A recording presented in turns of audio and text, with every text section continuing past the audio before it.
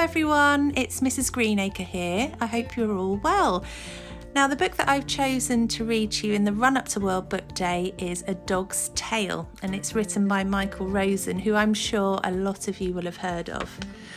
Now, A Dog's Tale is actually one of his newer books, but it really is one of my favourites.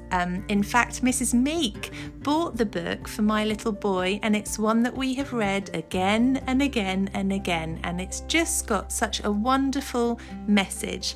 The story is about a little puppy who feels a little bit worried about the big wide world, and a wise old dog comes to him and offers him some advice.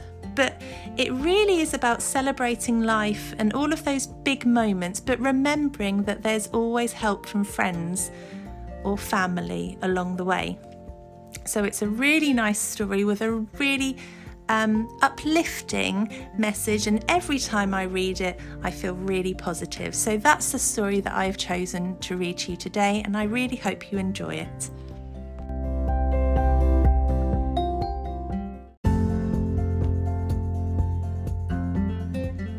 A Dog's Tale by Michael Rosen. Hey, what's with the frown? Let's go for a walk. You know what they say, it's helpful to talk. I've been round the block and on trains once or twice. There's no harm in hearing an old dog's advice. Tomorrow it starts, you'll be on your way, but don't you be worried, you will be okay. An adventure begins. It's your very first bite of an epic life story that you get to write. So tail up, get ready, be wide open-hearted. The world is there waiting for you to get started. Fill up on hope, throw away fears, keep those paws clean and prick up your ears. What happens tomorrow will all be brand new, with great things to sniff and great stuff to chew. With frisbees to catch and rabbits to chase, whistles to hear and fun things to taste. You'll run down big roads, through the woods, to the beach. You will not believe all the hilltops to reach. Wherever you travel, you can make a mark. Make yourself heard, use your biggest, best bark. Now, don't get me wrong. I'm not going to claim that everything's easy, that life's a big game.